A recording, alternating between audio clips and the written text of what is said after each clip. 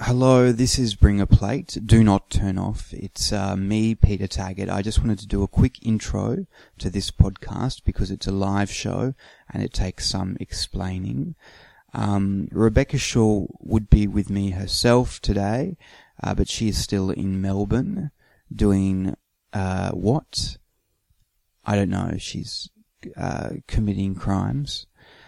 So what I'm about to play is an episode of the podcast recorded live before an audience at the Wheeler Centre in Melbourne as part of the Emerging Writers Festival 2015. If you haven't listened to the show before, stop this immediately and listen back to the previous 22 episodes. I will wait. You should know before you listen to the show that there are some things that will not necessarily translate through your headphones or car stereo. I actually did forget we were recording a podcast and do quite a physical impression at the start. Also, our friend Christopher Weldon sings towards the end, and I try something on him and he quite rightfully pushes me away. And our friend Brody Lancaster reenacts a famous affectionate One Direction moment, and that's something you really had to see. I hope I'm not making this sound unlistenable. Just use your imagination, you know? Create mind pictures in your head, like you used to do when you read books. Ugh. Remember when we all read books, guys? Thanks, Dad. Also, we had a great tech person on hand on the day, and if there is any shitty mic work, it is my fault, as usual. You will hear me turn up and down music at the beginning and the end. Please hire me for all your events. And you'll hear me mispronounce and flub a lot of words. I was incredibly nervous, as was Rebecca Shaw, although I think she does hide it a little better. I guess we want to thank all the people who actually came to the show. It was absolutely beyond our expectations. And we would love to do another Bring a Plate Live in the future. We'd love to do it with music and more guests and maybe in a different city. So if you do run a festival or you are a wealthy producer of some sort, please get in touch. This has already been too long, so let's just do it. This is Bring a Plate, recorded live at the Wheeler Centre for Emerging Writers Festival 2015. Cheers is filmed before a live studio audience.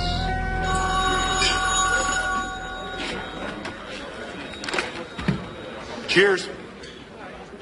Can I help you? I love burgers and pizza. Wanna see me eat some? Can't get enough of that medium. Chili cheese fries and some Mr. Pibb. I need tacos with a nasty dip. Pico de gallo, mayo or dryo. Hot sauce or barbecue straight from Ohio. Homemade coleslaw, fuck Boston Market. Junky blue cheese range and some 5-star bread. Only one time. Hello and welcome to Bring a Plate. I'm Peter Taggart. And I'm Rebecca Shaw.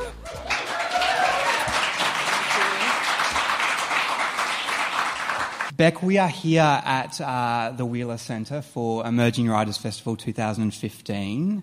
Often we say on this show that we are different places, and we're not there. Indooroopilly Shopping Centre we've never been to. Brandy's concert in South Africa, we were there for that. Yeah, that was a real one. But it's kind of just a part of our tour. The last couple of days, we've been to a lot of great venues. Broadmeadows Railway Station, that was a good gig. Dandenong Kmart Car Park. We went to the Carlton IGA. Yeah, Jeffrey Edelston's... I bought tampons. They're very expensive. Jeffrey Edelston's Penthouse was my favourite. We went on a Melbourne Housewives tour, trying to find Petty Fleur's apartment. Petty Fleur live in Collins Street? Yeah. Thanks, you.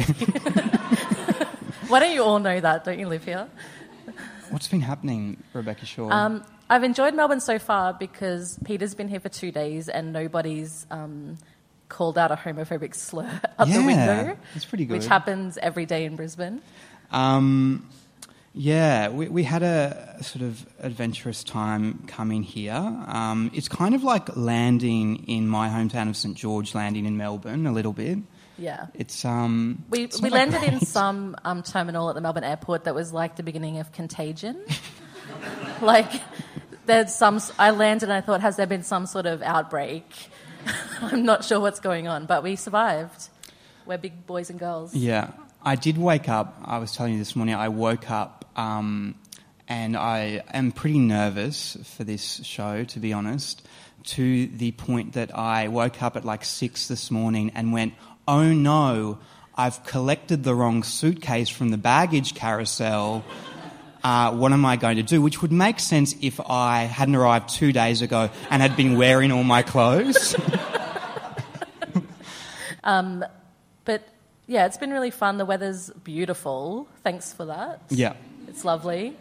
So we've just been hanging around the city and making pests of ourselves. It's been a month since our last podcast, and we have been preparing for this show today. You won't be able to tell. But I've been spending a lot of time in the store Lush. Do you know that store? Why? So it's a beautiful store.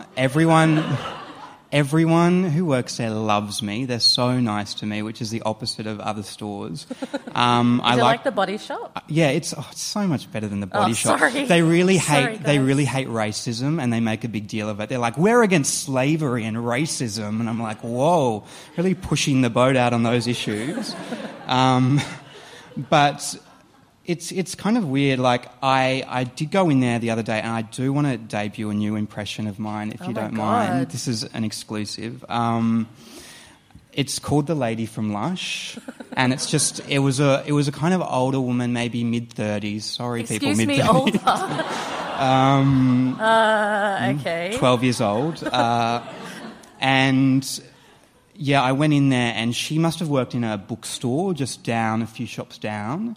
And she came in, and it's a very physical impression. This is going to be good for the podcast that people are listening to. But she came in, she goes, do you have any creams? I'm looking for some creams. Do you have any hand creams? Do you have any dry shampoo? I just love Lush. Do you have any jobs going here? I love Lush. That's it, sorry.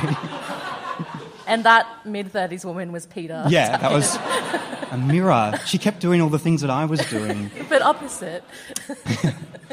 Beck, there's some pretty notable things happening today in Canberra. Is there? There is. If people haven't heard, they're introducing in federal parliament today a marriage equality bill, and the person introducing that is Marriage Equality Bill Shorten. Don't encourage that. And so Tanya Plibersek is co-signing it. I think Warren Entsch, who's a North Queensland, is he an MP or a senator? Yes. Yep. He's really pushing for a conscience vote. Christine Forster, Tony's sister, who is a lesbian. She wants it to have bipartisan support, and she's saying that they shouldn't introduce it without bipartisan support. I can't believe she's... Like, I haven't spoken to my brother, like, if he disagrees with me on a movie. And, like, she's fine with Tony being... She's like, he loves me. He does love me. He just hates everything about who I am. Yeah, it's a bit odd. But we looked up, before we came here, I think it's marriageequality.org.au/something. Grindr. Yeah. And it tells you if your local federal MP supports same-sex marriage. And you might be surprised to learn that neither of our MPs do. So my MP is Jane Prentice, and yours is Peter Dutton, the Immigration Minister? Yeah. Yep. He's undeclared, but he has voted against anything like this in the past. I don't understand how you can be undecided on something like same-sex marriage, like, at this point. Yeah. Surely you're either for or against. Like, who's still making up their mind? Like, he's got to get to the end of this season of the L Word before he really decides if he's going to support it. He hates Jenny. Who doesn't, Peter Dutton? I have to say, I don't really want it to go through the marriage equality bill, because I kind of like having the excuse that it is illegal, because it is better than saying that nobody's interested. And I think there should be an amendment to it if it is going to be passed, that someone does have to propose to me if it goes through. Beck, we're trying to run a tight 60 today, so I might move on. No, please never say that. I might move on to our news and sports segment, which doesn't have theme music, but we will edit in some, and we're going to edit out a lot of what we have to say today. It's going to be a 30-minute episode.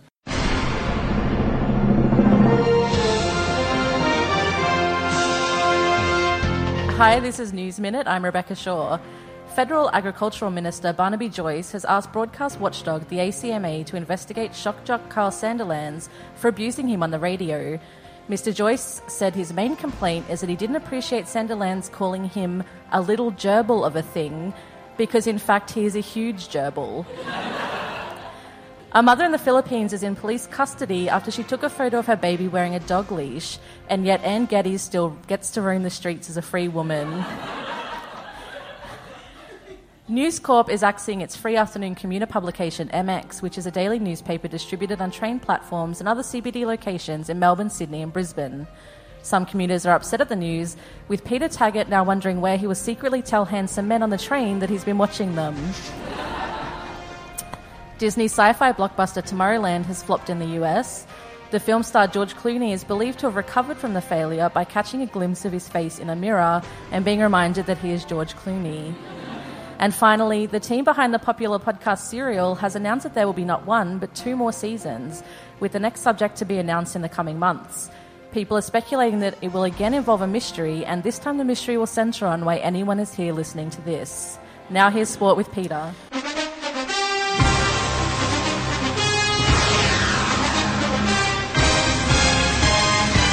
Well, Queensland has defeated New South Wales in the first game of the 2015 State of Origin series. Melbourne. Origin is... imagine if your drunk Uncle Terry was recruited to play professional football and you're thinking, no, Uncle Terry went to prison for setting fire to that school. He's not good enough for professional football. Yes, he is. Well, the Uncle Terrys beat the Uncle Daves, and now Queensland owns New South Wales, and we're turning the Sydney Opera House into a Bundaberg rum distillery. Tennis star Roger Federer was distressed and infuriated at the French Open last week when a fan ran onto the court to take a selfie with him. "Oh no, this is the worst thing to ever happen on a tennis court," said a bleeding Monica Seles. Several FIFA officials have been arrested over mismanagement and money laundering related to 2 World Cup bids. We should have really been tipped off by the slogan for Qatar's World Cup bid, Qatar 2022, give us your Western Union details. And that's sports. Thank you. Oh, don't do that. Thank you to whoever started that applause break. Whoever was back there. For our next segment, I wanted to welcome a great writer and friend of the show, Brodie Lancaster. Woo. You can come up, Brodie. I didn't cue up theme music, sorry.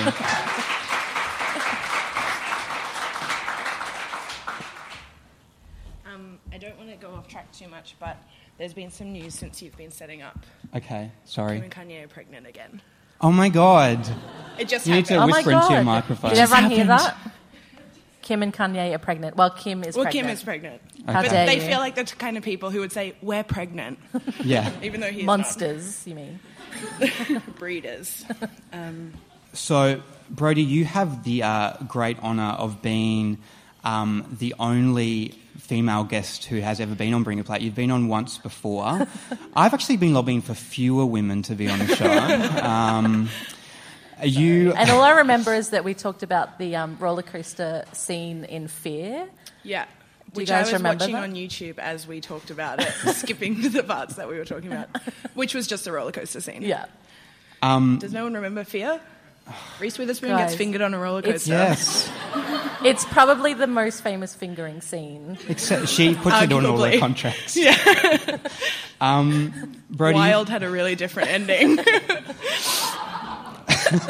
Sorry. Brodie, you published one of my favourite zines, Film Fatales. You're also a writer at Rookie. You've written for Pitchfork and Vulture. You just did a TED Talk in Sydney, which was pretty exciting. Yep. But I got you here. I don't care about all that. I got you here because you are a genuine fan of Kardashians and One Direction. Yes. And I wanted to talk to you about fan culture and the way fan culture has evolved online. And I particularly want to ask you today, to start off, if you've ever... do people assume your fandom of 1D is ironic all the time? I think it started that way because I was kind of jokey about it at the start because I didn't know anyone else who was into them.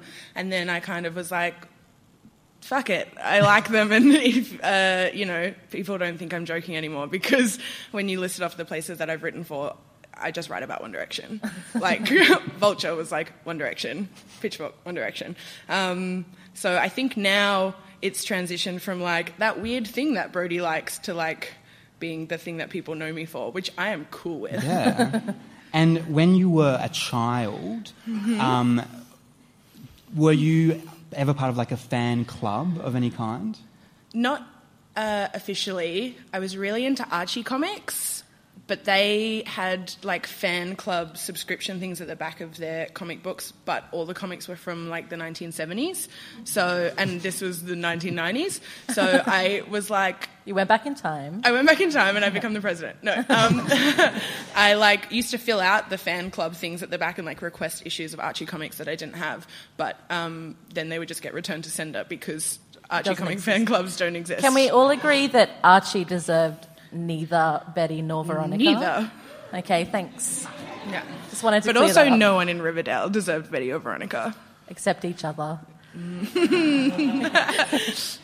Wasn't Jughead gay? No. There was a gay marriage issue of Archie that came out in like 2011 or 12, but it was like if you stopped reading the issues that were published in the 1970s, you just didn't know any of the characters anymore, but at some point they all grew up.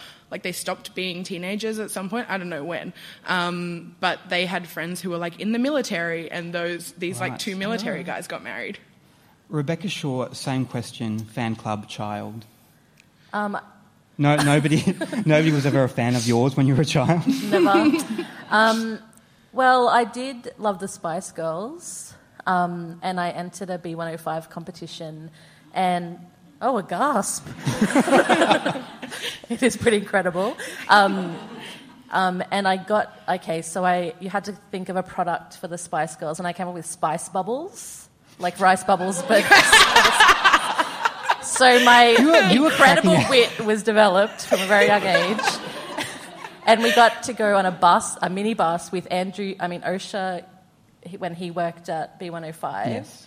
And we got to go on a bus from Brisbane to the Gold Coast to go to the Hard Rock Cafe for lunch. Great. Best day ever. Hey, this is a side note, but did you guys both grow up in Brisbane? I grew up in St George, Brady. You know that. I know I that. grew up in Sorry. Toowoomba. Did you guys ever go to a taping of Agro's Cartoon Connection? No. I did. What was... Sorry. We had to get on a bus to go to it. I assume it was like near Brisbane. We might cut this out because it might become defamatory. What was Jamie Dunn like? Jamie Dunn's the guy who does the voice of Agro. He's got his hand up, Jamie. He's got his hand up Agro's ass. Was he really aggressive? Because he once made, famously in Brisbane, he once made a female co-host cry. I'm sorry, Agro made her cry. He's like, it wasn't me, it's Agro. He controls me. Agro's holding the knife. I never saw him, but I do remember the vivid memory I have is like me and my sisters were like in the bleachers, like the crowd, and the girl in front of us, like Ranger Stacey, sat in front of the girl in front of us, and this girl in front of us like gave her a massage on camera. Oh. It was so weird, but we were all obviously jealous of that girl, so we were like ducking down out of our seats to be on camera while Ranger Stacey was getting like a massage from a 10-year-old. Brisbane is a weird... Now, obviously, fan culture online is a very broad topic, so we've each brought a little part of fan culture online here today to talk about that we might find particularly fascinating or hideous. I thought I'd get you to start, Brody, if you don't mind. I had a really hideous example, but I tried explaining it to somebody yesterday, and I found myself getting so flustered and like overwhelmed and like creeped out about it that I maybe Was it Peter's website?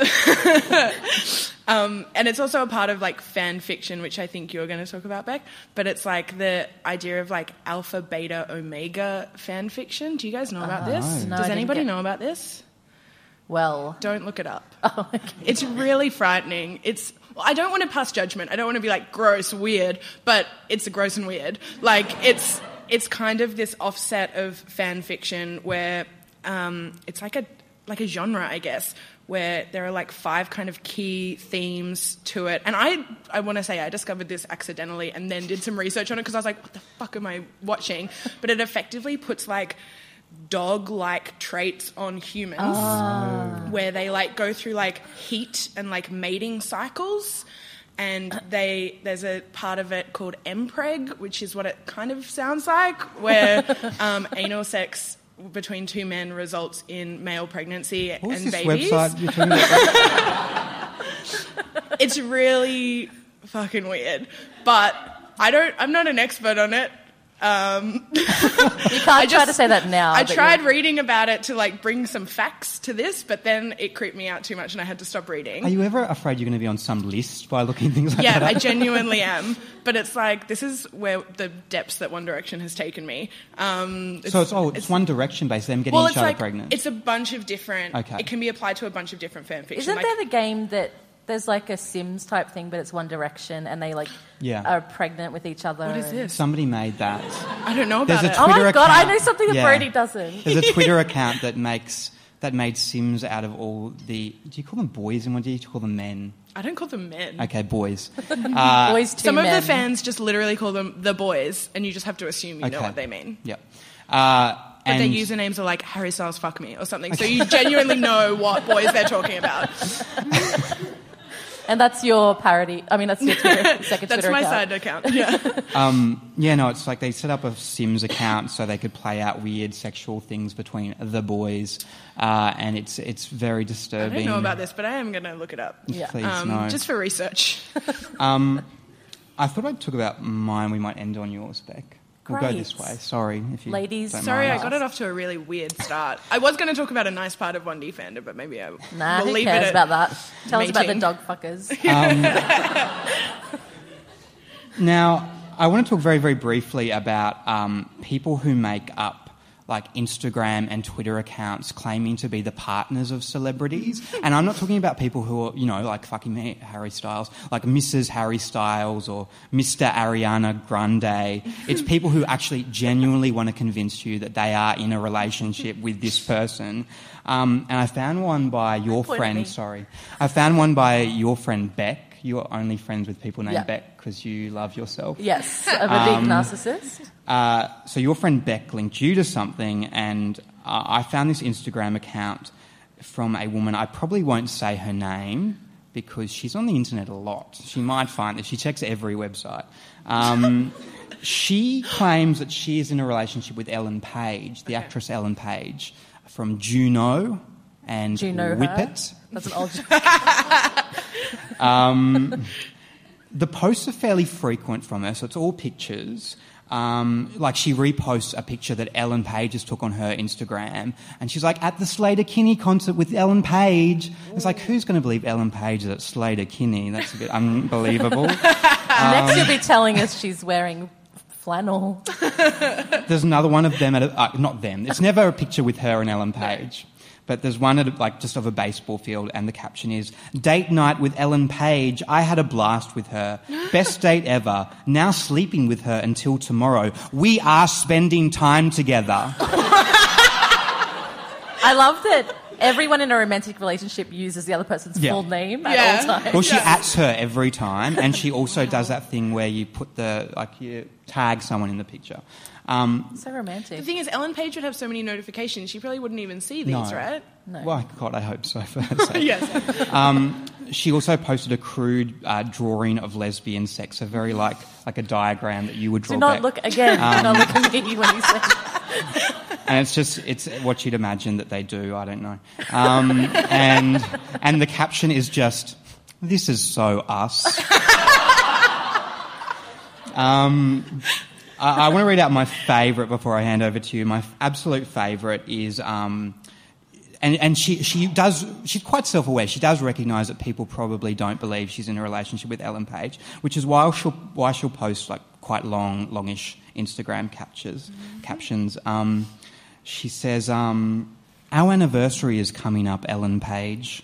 I'm more romantic than you, ha ha. Plus I knew you for 8 years. We have been dating for 5 years. Take me to events with you, or next year's Oscars with you, or 2 movie premieres too. I know we live together, but does your family or friends know me? Oh my God. My family and friends know you. Plus they have seen us together. I know people on the street have seen us together. Happy early anniversary, March 9. I love you. And then I like that she assumes Ellen Page is going to be at the Oscars. Yeah. Also. All right, calm down. And she gets quite aggressive. She also says, this is yesterday at our house. I'm a very nice person and a very kind person as well. My family and friends have met you before. You should tell your friends and family about me instead of hide me. I'm still in love with you. I've known you for 8 years and we have been dating for 6 years. Oh, facts change. Maybe that was after the anniversary. Yeah. Your friends and fans will think I'm lying or a crazy person if you don't say anything about us soon. Plus, I know you always text or call me when you are out somewhere. I don't have a problem with this woman because there are lots weirder things, and I'm sure you would know about it, Brodie. The people online pretending to be like the parents of Niall Horan from One Direction. Yeah. Well, my friend Anna, I like how you pronounce his surname as well, like he's a prince or something. Horan. Is that not how it's pronounced? I think it's like Horan. Horan? Yeah. That sounds terrible. Depending on your regional accent. Okay. Maybe that's the Queensland way of pronouncing it. Just a reminder, Brodie, you are from Queensland as well. I've been here for long enough that it's seeped out of me. But my friend Anna Horan has, like, sometimes will wake up and overnight One Direction fans will have, like, seized on her Twitter account and will assume that she knows or is related to Niall, or that she was, like, a really early fan who made her username Anna Horan, which is her birth name.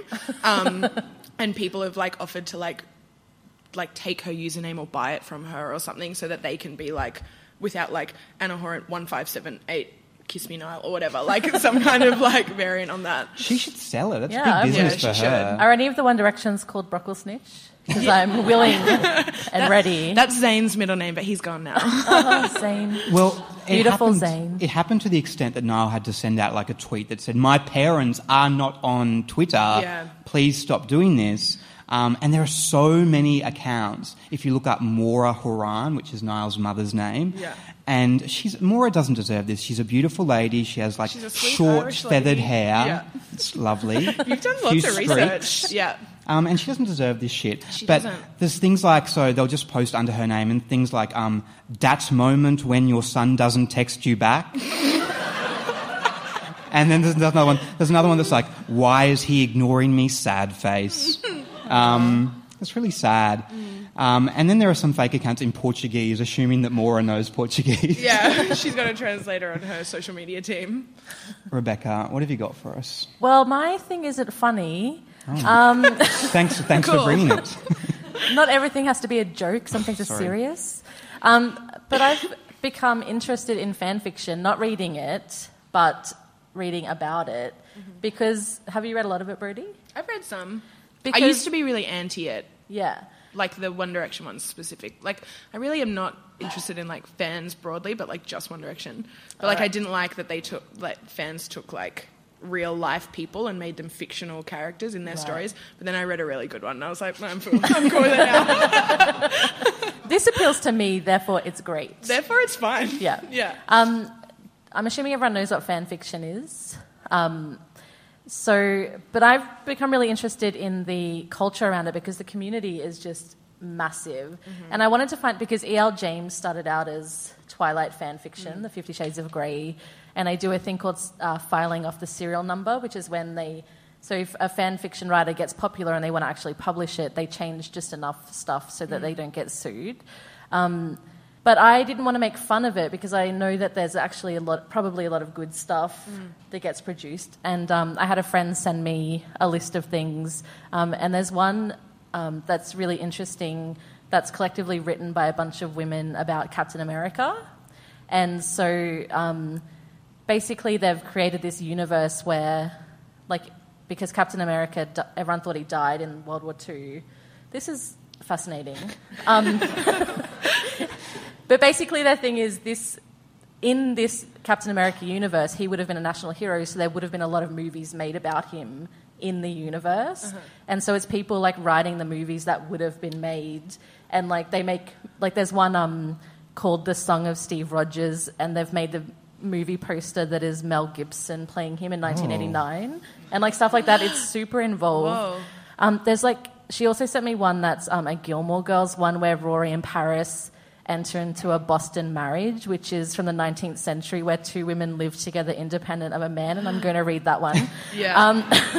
But she also sent me one that's a Star Trek fanfic based on the movie that is 230,000 words long, which is a long book. This is why I can't make fun of these fan fiction writers, because they are more productive than any writer I know. Yeah.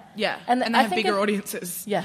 And I think it's because they don't have to really think of the base idea behind it, though. They've got characters. Yeah. They've got the basic, Basic instinct. That's my basic favourite. instinct. But it is interesting, like, because a lot of them have gone on to like using as an avenue to get other work, like if they get popular and have an audience base, then they can do an original story. And there's some authors that are really, like J.K. Rowling, I think, doesn't mind fan fiction, but like Anne Rice is like, don't you fucking dare. Stuff like that. But I just think it's really interesting, okay? There's this writer that I know from she's like a famous One Direction fan fiction writer. And when I say One Direction fan fiction, I really just mean Harry and Louis, like, gay fan fiction. Why is it only those two that people are interested in? Because they're the ones that there is a theory that they were together at the start of the band. Guys, there's a YouTube series called You Just Have to Pay Attention. Yes. It's 13 episodes long. Some of it is totally ridiculous. Like it's just basically like a bunch of stills, mostly videos and GIFs and stuff, and music and like little like whisperings that they've like boosted the volume on, and then they'll like play a clip, and then they'll just, the text will come up on screen and be like, did you see that? And then it'll slow it down, and it'll be like Harry's over here and Louis over here, and one of them like looks back this way, and they're like, look at his eyes, and it's like they slow it down until the moment where they make the briefest eye contact, and they're like, you can't fake this stuff. And it's like some of it is like that, but some of it is genuinely like I Like want to a act Ranger it out, but it's Stacey bad. There's one. Did I show you the hand one? I've seen it. It's kind of like. Do you remember I want to Inside act it Edition? out. So I feel like You're Ranger Stacey. it's a radio interview. Who am I? You're Ranger Stacey. You're Louis. Okay. So you're standing I here. love They're all myself. doing a radio. Hey. Oh, sorry. They're doing like a radio interview, and Harry's behind here, and he like kind of nudges Louis' arm like this, and then he brings his hand back here, and then Louis, do it. Yeah. What am I doing? You brush. Then he like brings his arm back, and they just like rub each other's arms, and the camera's over here, like they don't think anyone's seen it. Guys, you just have to pay attention. That can't be misread. That only means one thing. There's some of it that I'm like, this is bullshit, and other times I'm like, good it's point. something. Yeah. But if people recorded Peter and I for like this trip together, and then slowed it down, like I'm sure you could see us look at each other and put see like the Ed Sheeran lust, songs in the pure background. lust in our eyes. We did check into our hotel shortly before coming here today, and they did ask us if we were in fact asking for 2 twin beds. They felt the chemistry. They were like, are you guys sure? She was like, how can you be in the same room with this stud and not want to?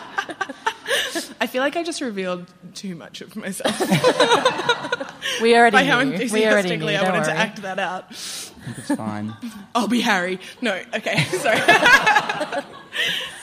Am I done? Thank you very much for joining us, Thank you. Brody.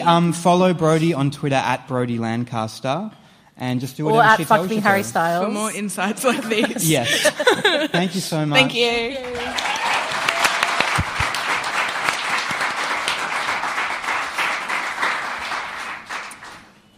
If you've never heard the show before, this section of the show is usually dedicated to a film review. Like Brody said, Brody helped us out reviewing Fear, not just the fingering scene, but a lot of time was spent on that. But for this, it is the Emerging Writers Festival, and we thought we should review like a real piece of literature. Yeah. I just want to say, if we were going to do a movie, it would have been Sister Act 2. Yeah. Because Rotten Tomatoes, that movie's on 13%, and it's an outrage. Yeah. And so I like to bring it up whenever I'm being recorded. But this time we decided to do a classic piece of American literature instead. We're aiming a little higher. Highbrow. Yeah, please. And that's why we chose the 1996 book, Don't Pee on My Leg and Tell Me It's Raining by Judge Judith Scheinle. Now, this is... We bought these. She looks like my mum. Yeah. She's holding her book. She's ready for court. I should note, it says by Judge Judy Scheinle, but she's got with Josh Getlin. Like, she's a judge. She should be able to write a book on her own. You know what I mean? Like, she's not Shane Warne. She doesn't need someone to come in and string her sentences together. Even with two people, it was a bit of a struggle. It's funny because people would assume that the book came out after the TV show, but this was 1996, so it actually came out... I think she was on 60 Minutes, and her appearance on 60 Minutes was quite popular. And she was working in the family court in New York. She was a judge for the family court in New York. Dun, dun. And, yeah, they basically approached her after the book and said, would you like to do a TV, courtroom reality? Would you call it a reality show? Courtroom show. In 2013, they won the Daytime Emmy for Outstanding Legal Courtroom Program. Oh. So call it by its proper title. It's also important to know that the people are real, the cases are real, the judgment is final. Yeah. Not real, though. And she originally wanted to call the show Hot Bench. Oh.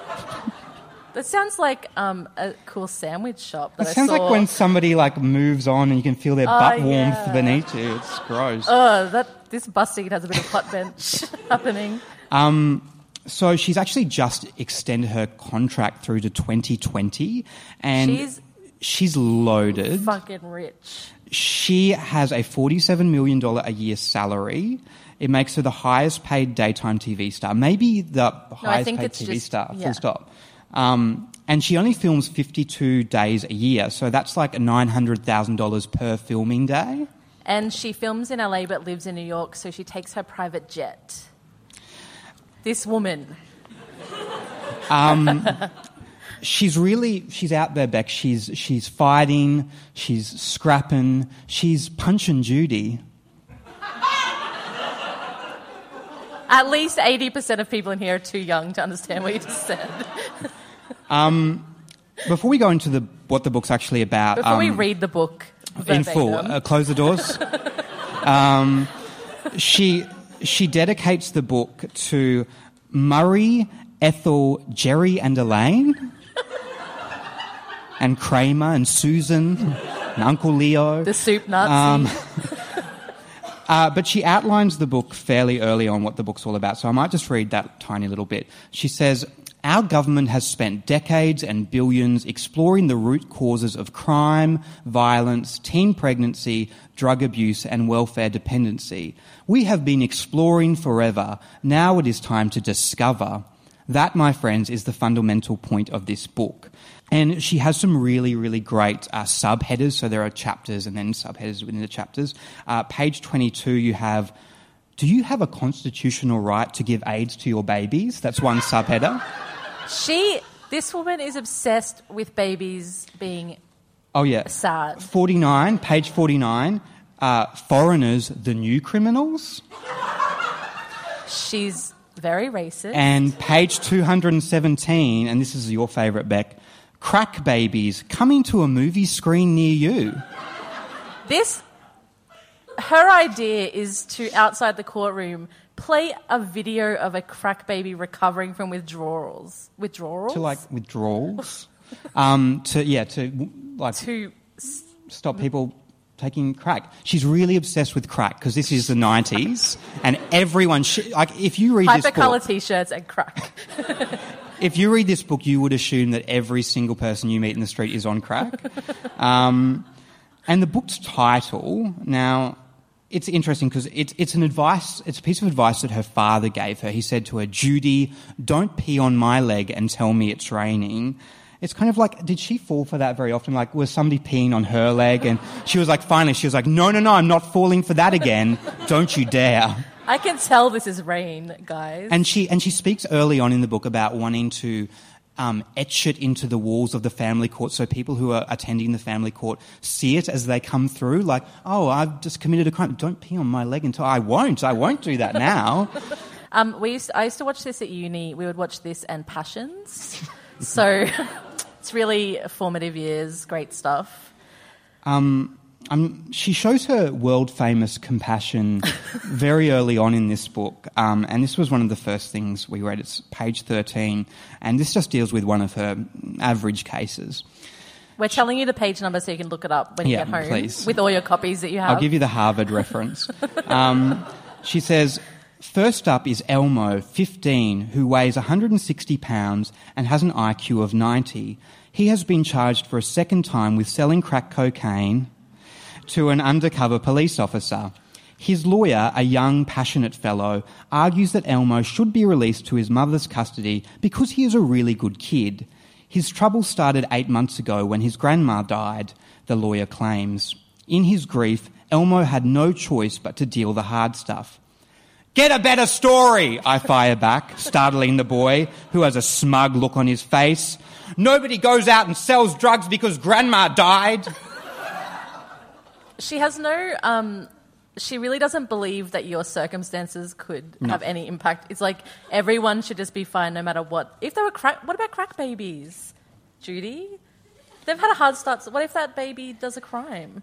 Does a crime? Yes. What baby does crime?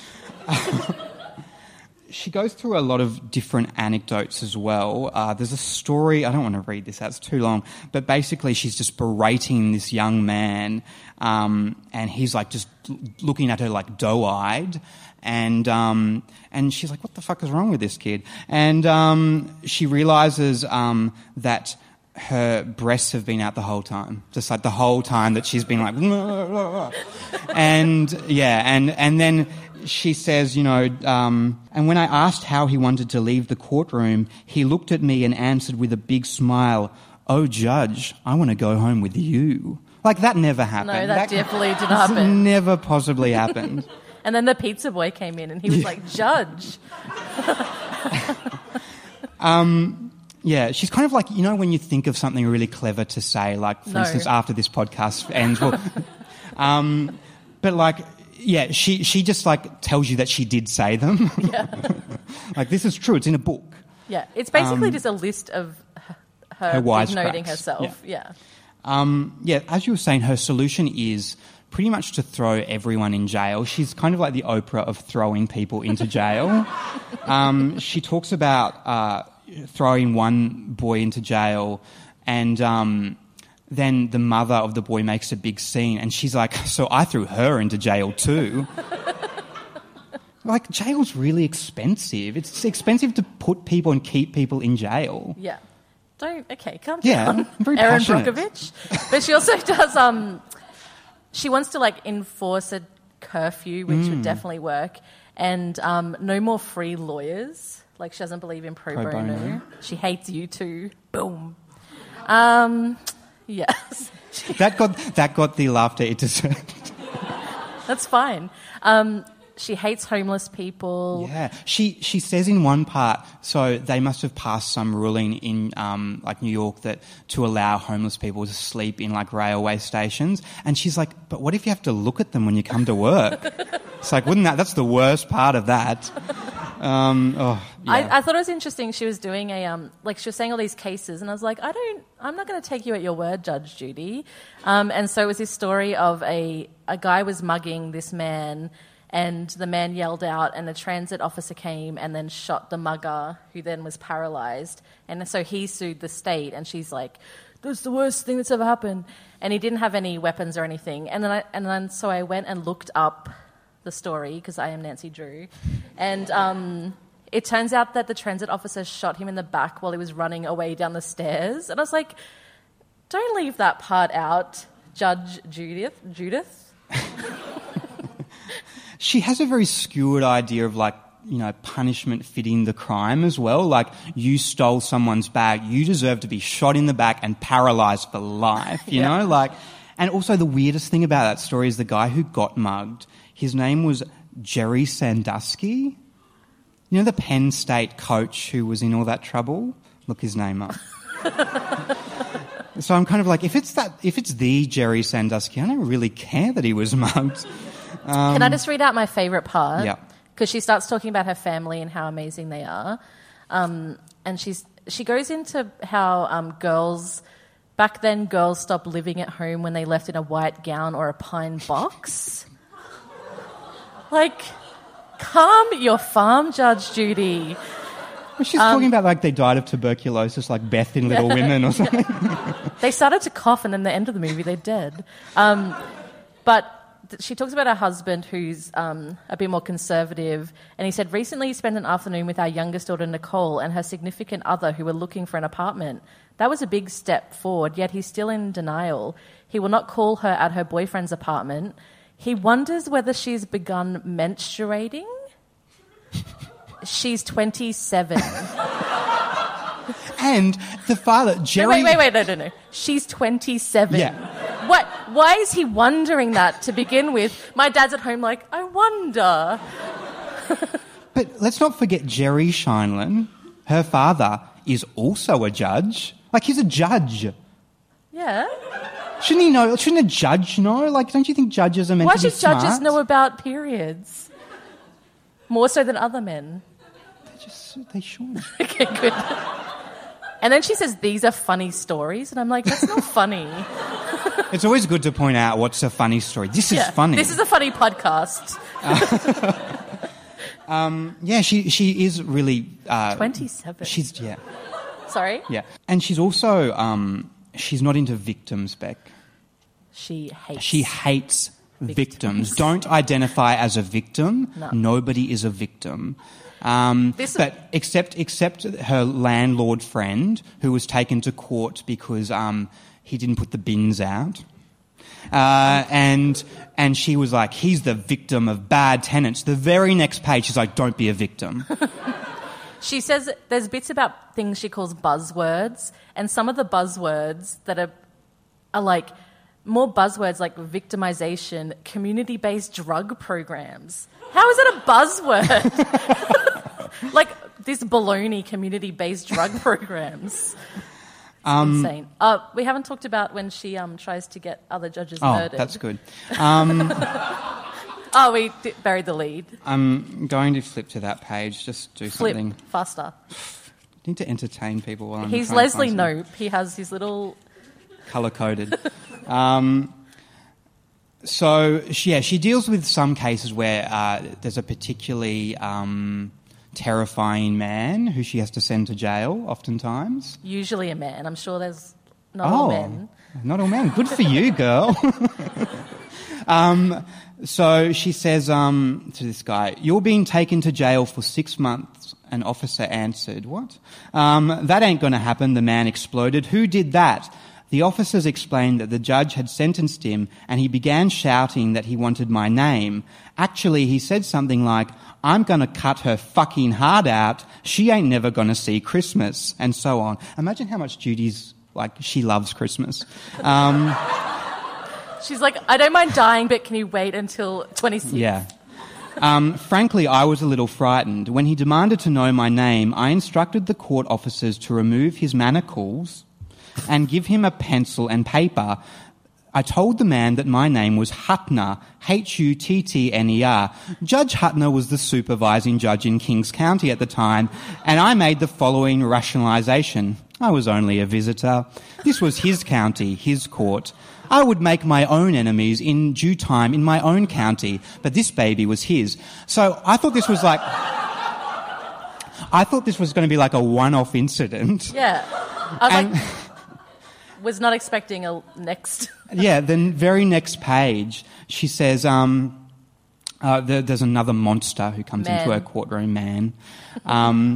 And she says, I suggested to my court officer that the next time this monster came before me, he should run next door, take Judge Kaplan's sign from his bench and place it prominently in front of me. Judge Kaplan is a lovely guy, but he's a bachelor. He's just a bachelor. That's what Pony's about, the song. His only relative is an aged mother who hardly needs his support. I figured I would tell him about this in a couple of years when he's dead, presumably. These sound like jokes when we're saying them, but she's not joking. She says that would give him time to change his name. I think it's weird because, Beck, you know, you and I, we kind of like live in this bubble. We're like the boy in the bubble. We live in this bubble where we try and surround ourselves by like people who are very tolerant and nice and, you know... Why am I here with you? I don't know. But besides that, besides you, yes. But Judy sees criminals every day of her life, and she sees, you know, people addicted to drugs or whatever. So she thinks that everyone's a criminal and everyone's on drugs. But she's 72 years old. Just take your previous millions of dollars and just retire. Why is she still doing it? She hates everyone. We haven't talked much about, and just to finish off, how racist she is. Like, any time a crime is committed by a white person, she's like, can you believe they're white? And you're like, yes, I can believe it. And their show's actually been sued. We've done 2 books on the podcast, Melissa Joan Hart's autobiography, and she was also sued. Her lolly shop, Sweethearts, very clever, was sued for racism. And now this book, they were sued for claiming, people claimed that black litigants were being kept off the show, and like the producer would call them like ghetto and stuff like that. So we're really keeping up the racism related books. It's great. Maybe just to finish this segment, I should tell you the alternate name for this book. Are you ready for it? Yeah. Don't spit on my cupcake and tell me it's frosting. Did you just make that up? No, that's really what she says. Don't spit on my cupcake. Who is spitting on cupcake? No one would believe it's frosting. Sounds very sexual to me. Do spit on my cupcake. Anyway, I give this book 5 stars, and only Judy can judge us, Rebecca. Beck, I started watching a TV show a year ago, and it's been a real journey for me. Tell us more. Thanks. You know, growing up when your sister would... well, you don't have sisters. How many brothers do you have? 3. 3 brothers, and they're all boxers. Yeah. Yeah. The dog. Yeah.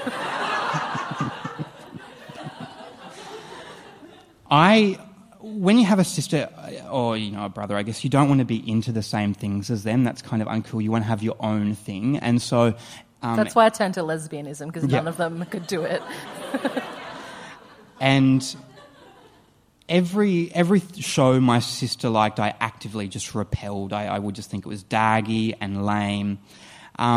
And then I started watching one of them last year, and I watched the full 7 seasons in the past year. And I wanted to really capture my experience, and I didn't really know how I'd go about it. Would I publish a zine, a book, a one-man show?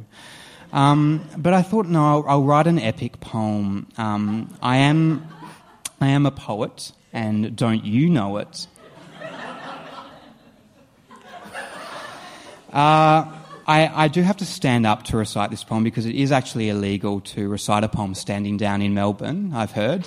I'm doing this very gracefully. Pull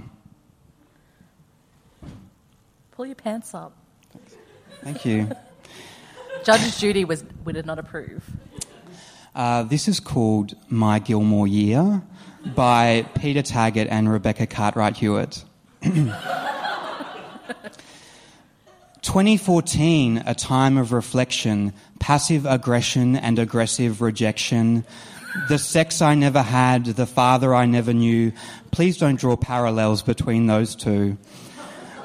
A heartbreak, a toothache, the pang of depression. I looked in my Netflix queue and found an obsession. It started with a season to see how it unfurls. So I lay horizontal and watched the Gilmore Girls. Where you lead, I will follow. as far as Connecticut, where you'll find Stars Hollow. A quaint community from days of yore, where in place of a meth dealer there's a town troubadour. A tidy little town with no gay men. Anita Bryant Palladino, the clergy says amen. No murder, no theft, no fuss and no squalor, no Laura Palmer, who cares and why bother? But it's the townsfolk themselves that give this show heart, all characters lifted from Norman Rockwell's art. Gypsy and Kirk and Lulu and TJ, Jackson and Zach and Tristan Dugray, Michelle Girard, Suki St. James, Lindsay Ann Forrester and other porn star names. All husbands and wives, fathers and mothers, weirdos and loners, and look, Sally Struthers. Praise be Mrs. Kim, she has no peer. Sherilyn Fenn, what are you doing here? And don't forget a special appearance by Edward Herman. What's so special about appearing on every episode of a TV show? It's like saying special appearance by Rebecca Shaw. I know this bit doesn't rhyme, anyway. And what of the leads that give this show its name? Two sides of a coin, not quite the same. Now, if I want a mother and daughter that resonate across decades, I will go and watch Cher and Winona in Mermaids. But I will make do for the sake of this story for Lorelai Gilmore and her mini-me Rory. They're just like best friends. They rebel against the norm, treating life like a semester in a Sarah Lawrence dorm. Pizza and Pop-Tarts, a diet of hot farts, all of that coffee must cause great distress. Lorelai Gilmore, how is your IBS? Rory goes to Chilton, her grandparents paid, so she could make the Ivy League and get a winning grade. Then Rory goes to Yale, her grandparents paid, so she could spit on maids with the Life and Death Brigade. Poor Lorelai, her business dreams seem so far away until an old lady dies and leaves some property. Suki and Lorelai snap up the Dragonfly for new accommodation, a cosy inn for the older crowd to enjoy some mild penetration. They settle into a weird melancholy like faulty towers where everyone's Polly. But the real drama's outside all of their hobbies and their work, in their tangled relationships with every last living jerk. Let's call a town meeting to discuss their boyfriends, a string of man babies in absorbent depends. Who are these garbage men, so possessive and so needy? Not a single male on the East Coast who isn't pining for big or little Edie. For Lorelai, there's Rory's dad, a flake, a rogue, a charmer and a cad. He has the good looks of a lifetime serial killer, but in Lorelai's lifetime, he's just a seat filler. She scouts the school for her next beau, not in a way like Mary Kay Letourneau. She finds him quoting Shakespeare, "There's simply no one greener," than Rory's English teacher, funky cold Max Medina. But why the long search? Why even let the eye travel when you can stay in Stars Hollow and let your fate unravel? Luke Danes, brother of Claire, a walking caveman with bad hat hair. Is there anything finer than a meal at Luke's diner? Perhaps scoliosis or seborrheic keratosis? Will they or won't they? Their destiny seems clear. Apart from his huge anger issues, there's nothing to fear. And what about Rory, discovering her feelings for boys? What advice to keep her sane, to keep her wit and her poise? Don't be in a hurry for Chad Michael Murray. You know where to park it, just across from Dosey's Market, where bagging your greens is a boy named Dean who will take your virginity when you are 18. I wrote fact check on it. Do you think it's too late to fact check that bit?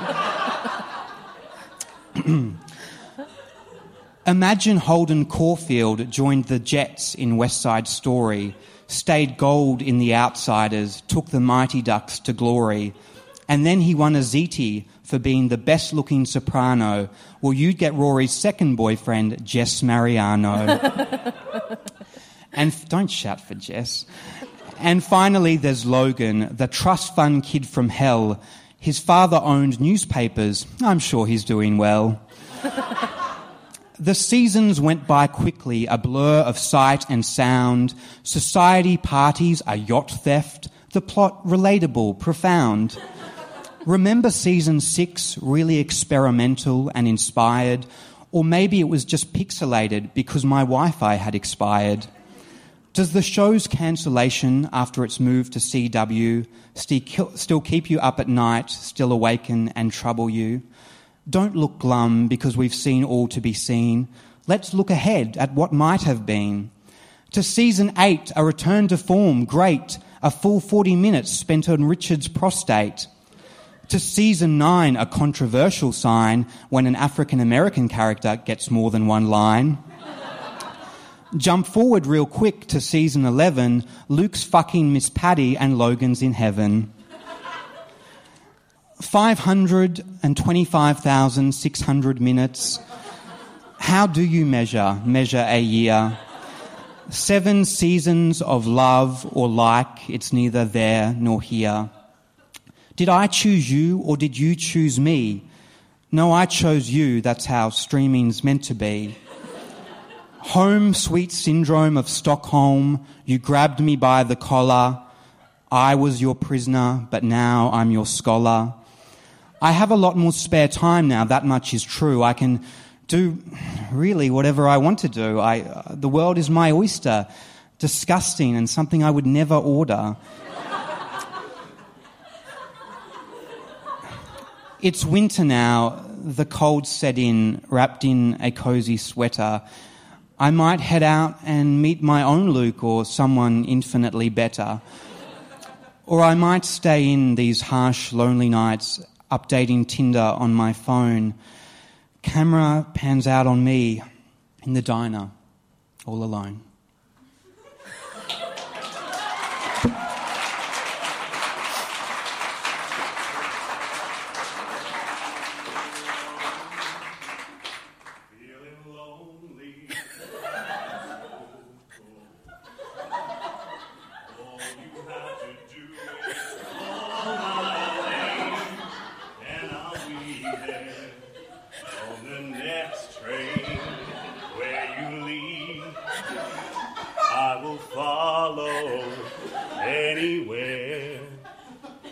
You tell me to where you lead.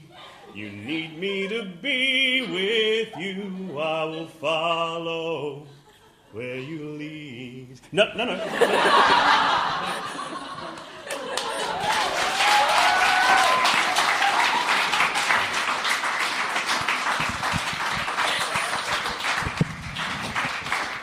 That's how that usually goes for Peter. So.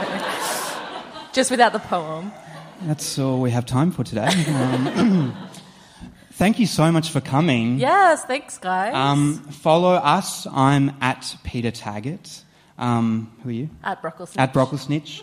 I should say, also follow us at Bring a Plate Pod. You can rate us and subscribe to the show in iTunes. Tell your friends about the show, but possibly not about today. A big thank you to our guest, Brodie Lancaster. Follow her at Brodie Lancaster on Twitter. The person just singing then, I had no idea who that was, but his name's Christopher Weldon. You can follow him at Chrisopotamia. He has an amazing blog called Christopher Doesn't Live Here Anymore, and his show is on at the Melbourne Fringe this year, and you can go and see the show based on that blog, and it should be really good. Peter's trying to do this while putting his part, so it's really fun to watch. I'm a man, I can't do more than one thing at a time. A special thanks to everyone at the Wheeler Centre today and the people recording us right now. Thank you to Emerging Writers Festival. A huge thank you to the smartest person in the room, Rebecca Varco, for bringing us here and making everything possible. Did anyone else? I really thought you were going to say me, but I was like, this is weird because you don't usually say a good thing. Thank you, Beck, for not. Sorry. Yeah. Thank you, Beck, for not vomiting today.